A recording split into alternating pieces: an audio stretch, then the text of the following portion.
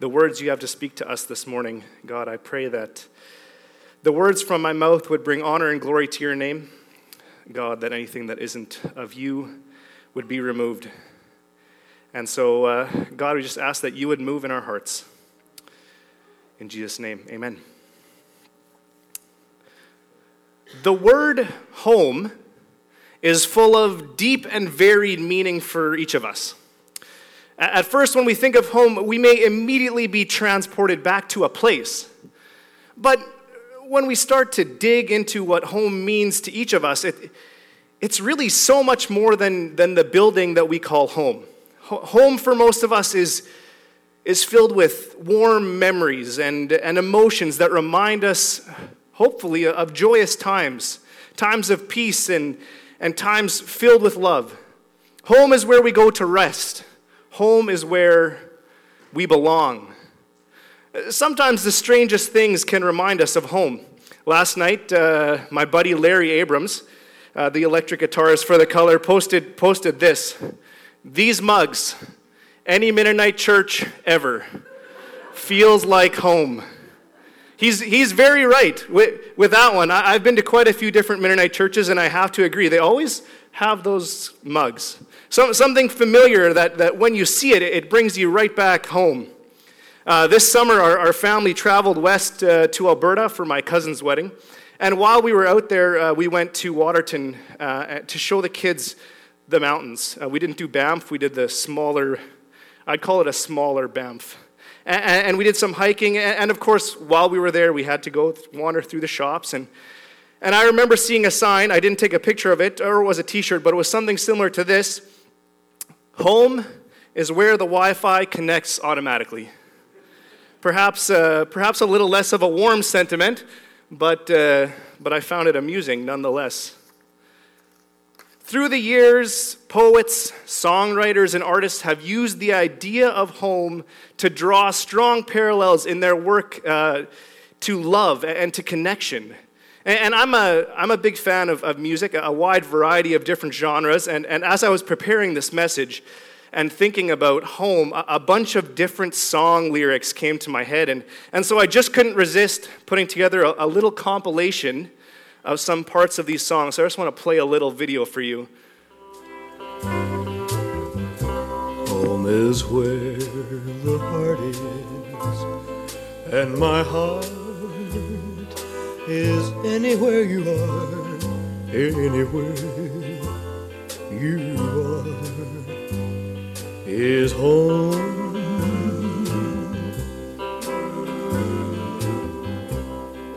I don't need a mansion on a hill that overlooks the sea. Anywhere you're with me is home.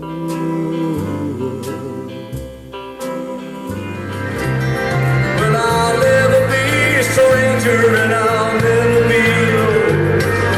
Forever we're together, that's my home. Home can be the Pennsylvania Turnpike, Indiana's early morning dew, high up in the hills of California. Home is just another word for you.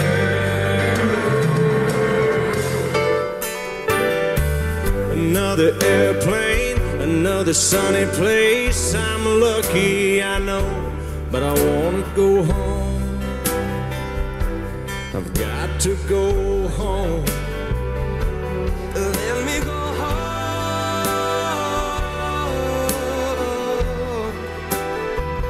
'cause I'm just too far from where you are, and I gotta go home.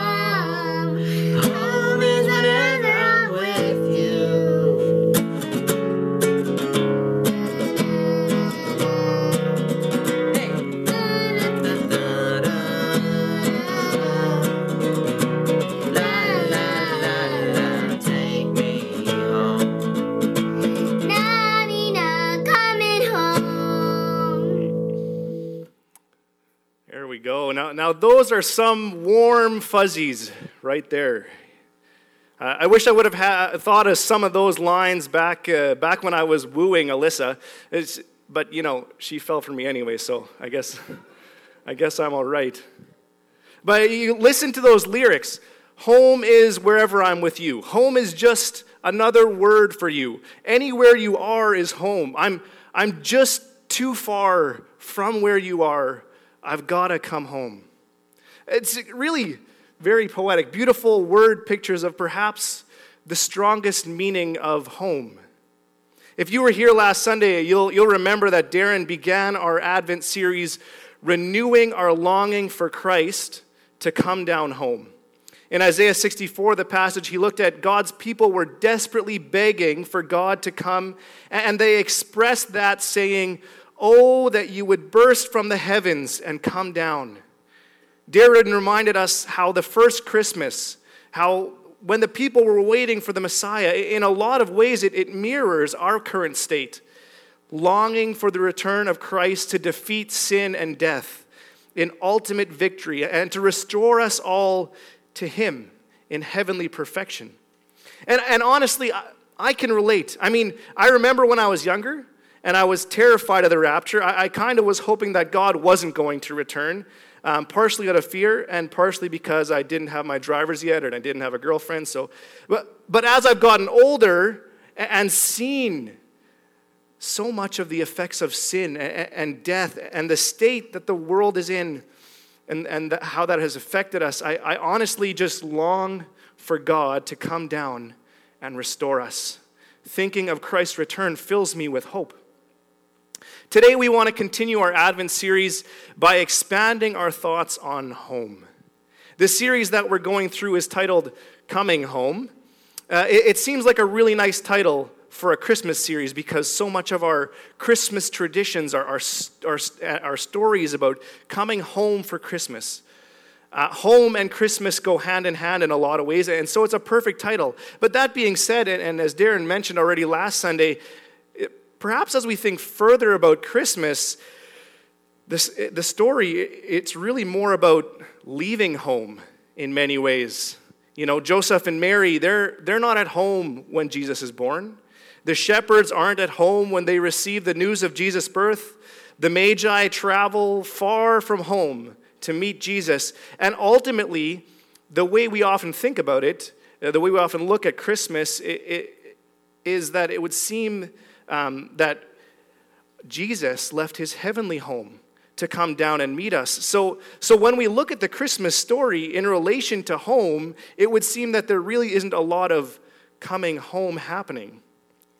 So if no one is really at home, then where is home in the Christmas story? Is there any coming home in the Christmas story? Well, the theme that I've been given this morning uses the words, home is where we meet. And as I thought about this and how it fits into the Christmas story, it occurred to me that perhaps there is a parallel. So I'd like to suggest, and just as much as Darren left his conclusions open to debate, I also leave mine open for you to discuss, but I'd like to suggest that for the sake of the metaphor, Jesus is home. Or home, perhaps, is where we meet Jesus. So perhaps if we take the more romantic definition of home, the one that we heard in the songs, we can say that Mary and Joseph, they were at home with Jesus. And the shepherds and the Magi, though they left their homes, ended up coming to find a new home as well. Like I said, the songs that we listened to talk about finding home in a person, in another person. They are songs expressing the idea that the ultimate home is being with the one you love. So if that's the case, then let me ask you this. Is Jesus your home? Is home whenever you meet with Jesus? Are you so in love with Jesus that you can say, "You are my home"? Can you say, no matter what happens in this life and no matter the circumstances, at the end of the day, I want to be at home with Jesus? If you want to turn in your Bibles with me, we're going to jump over to the book of Isaiah. Isaiah chapter 7, verse 14. And this is the prophecy, if you read the Christmas story in Matthew, this is the prophecy that Matthew is referencing. So it's actually a direct quote, but I decided to read it from Isaiah because it's one of those things it's good to recognize when there's those types of parallels. Isaiah chapter 7, verse 14, it says this, "Therefore the Lord himself will give you a sign. The virgin will conceive and give birth to a son and will call him Emmanuel." And Matthew adds the meaning of Emmanuel, which is God with us. So if home is where we meet with Jesus, first and foremost we need to remember that he took the initiative to meet us. The truth of God with us is so extremely powerful. The creator God of the entire universe coming down to be Emmanuel, God with us. It's so far beyond what we deserve. It's so far beyond comprehension, really. Like, why, God? How do we even deserve to meet with you? I think we forget about this sometimes. We get really comfortable with our view of God, the boxes that we put him into, and we forget how utterly holy, how utterly different he is. And in fact, that he would send his son to be with us should bring us to our knees in wonder and in awe. If you want a little stronger of a picture of how crazy it actually is, the Old Testament writers, they often give descriptions of God or explain a little more of their view of him. And if you turn a little further to Isaiah chapter 40, verses 15 to 18, let me just read it to you. It says this, Isaiah 40, verses 15 to 18. "Surely the nations are like a drop in a bucket. They are regarded as dust on the scales. He weighs the islands as though they were fine dust. Lebanon is not sufficient for altar fires, nor its animals enough for burnt offerings. Before him all the nations are as nothing. They are regarded by him as worthless and less than nothing. With whom then will you compare God? To what image will you liken him?" That's the kind of reverence that the Old Testament prophets had for God. Throughout the Old Testament, we see that God is so far beyond us in magnitude and in understanding that we don't even scratch the surface, yet somehow we think we know who he is. We have a definition. We think we know everything, or at least we think we know a good amount. But perhaps we need to be reminded of our place more often. For many in this day and age, the more we as humans discover about the grandeur of the cosmos, the less they believe that there is a God. For me, the more I hear of how massive outer space is, I just go, yep, that's God. They recognized that years ago and they knew their place. And yet, despite this vast difference between creation and creator, God decides to meet with us through the birth of Jesus Christ. Now, if that's not wonderful enough, let's just move ahead a little and let's take a look at how he meets us.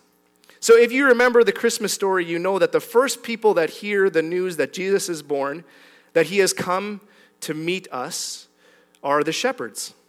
The account is found in Luke chapter 2, verse 8 to 9. If you want to turn there, you can follow along. It's also up on the screen, so I'm not judging you guys if you just look up. Luke 2, verse 8 to 9 says this, "And there were shepherds living out in the fields nearby, keeping watch over their flocks at night. An angel of the Lord appeared to them, and the glory of the Lord shone around them, and they were terrified." There's that awe and that reverence when God meets us. But there's an interesting little element here that I have come to appreciate over the years, and you may have heard other pastors say something like this before, but let me remind you that the shepherds of the day, they were not highly esteemed. In fact, you'd expect that the announcement of the birth of the King of Kings would be given to the most important people. But no, God chose to first tell the shepherds. It's even more interesting when you dig into history a little and you learn that shepherds had a hard time maintaining religious purity, especially as the Pharisees defined it. They couldn't keep the Sabbath because they had to be with the animals. They were always dirty because they were with the animals. Shepherds spent most of their time in the fields away from society, and they really didn't have any influence to speak of. Shepherds were often unclean. So first, by looking at the Christmas story, we see that God meets with us. He's the one who takes the initiative. And then second, when he meets with us in our mess. One of my favorite verses, which I memorized way back when I was a kid, I was excited. My daughter was memorizing it in Awana, is found in Romans 5, verse 8, and it says, "But God demonstrates his own love in this: while we were still sinners, Christ died for us." While we were still in rebellion, while we, his creation, had turned our back on him, while we were unclean, while we were a mess, unable to meet up to his expectations of purity, he announces to us, come and meet with me, come and find your home with me. Isn't that wonderful news? The fact that Jesus chose to first tell the shepherds reveals the truth that we see throughout his ministry, and that is that Jesus came for everyone. It doesn't matter where you're at right now, Jesus wants to meet with you. So many people delay making a commitment for Jesus because they feel that they first need to get themselves together. And I just want to say, if you're here today and you're waiting until you're worthy, then you will never be. Come as you are and meet with Jesus. You already belong at home with him. So, God meets with us in our mess, and in that, what does he do there? He brings peace. If we continue in Luke's account of the shepherds and what the angels say, let me just read it for you as I'll turn here. Luke chapter 2. Continuing Luke chapter 2, verse 10, it says, "But the angel said to them, 'Do not be afraid. I bring you good news that will cause great joy for all the people. Today in the town of David, a Savior has been born to you. He is the Messiah, the Lord. This will be a sign to you. You will find a baby wrapped in cloths and lying in a manger.'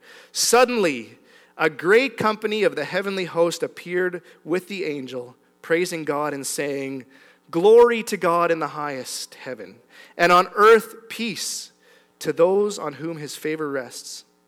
When the angels had left them and gone into heaven, the shepherds said to one another, 'Let's go to Bethlehem and see this thing that has happened, which the Lord has told us about.'" God has come to meet us and provide a way for us to make peace with him and for him to make peace with us. If we jump back to the book of Romans, which I quoted earlier there, Romans chapter 5 again, verse 1 says this, "Therefore, since we have been justified through faith, we have peace with God through our Lord Jesus Christ, through whom we have gained access by faith into this grace in which we now stand. And we boast in the hope of the glory of God." Is that you today? Are you at peace with God? Are you at home with him? Once you meet Jesus, I hope, I trust, I believe that you will find your home.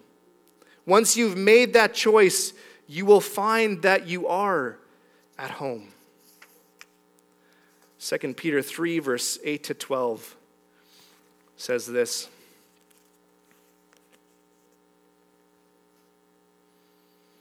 "But do not forget this one thing, dear friends. With the Lord, a day is like 1,000 years, and 1,000 years are like a day. The Lord is not slow in keeping his promise, as some understand slowness. Instead, he is patient with you, not wanting anyone to perish, but everyone to come to repentance. But the day of the Lord will come like a thief. The heavens will disappear with a roar. The elements will be destroyed by fire, and the earth and everything done in it will be laid bare. Since everything will be destroyed in this way, what kind of people ought you to be? You ought to live holy and godly lives as you look forward to the day of God and speed its coming. To close, let me leave you with this thought. God meets with us in our mess and brings peace. We see this displayed throughout the Christmas story, and we see it displayed throughout Jesus' life, death, and resurrection. The question, once again, I have for you this morning is home for you where you meet Jesus? Whether you found that home or you're on your way there, I just want to leave you with one more verse. It's an encouragement to me, I believe, in Revelation chapter 21, verse 3 to 4.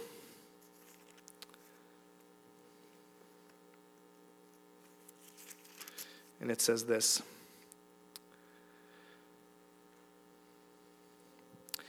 "And I heard a loud voice from the throne saying, 'Look, God's dwelling place is now among the people, and he will dwell with them.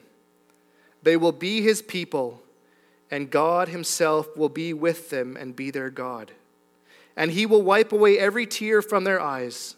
There will be no more death or mourning or crying or pain, for the old order of things has passed away.'" Home is where we meet Jesus. Amen.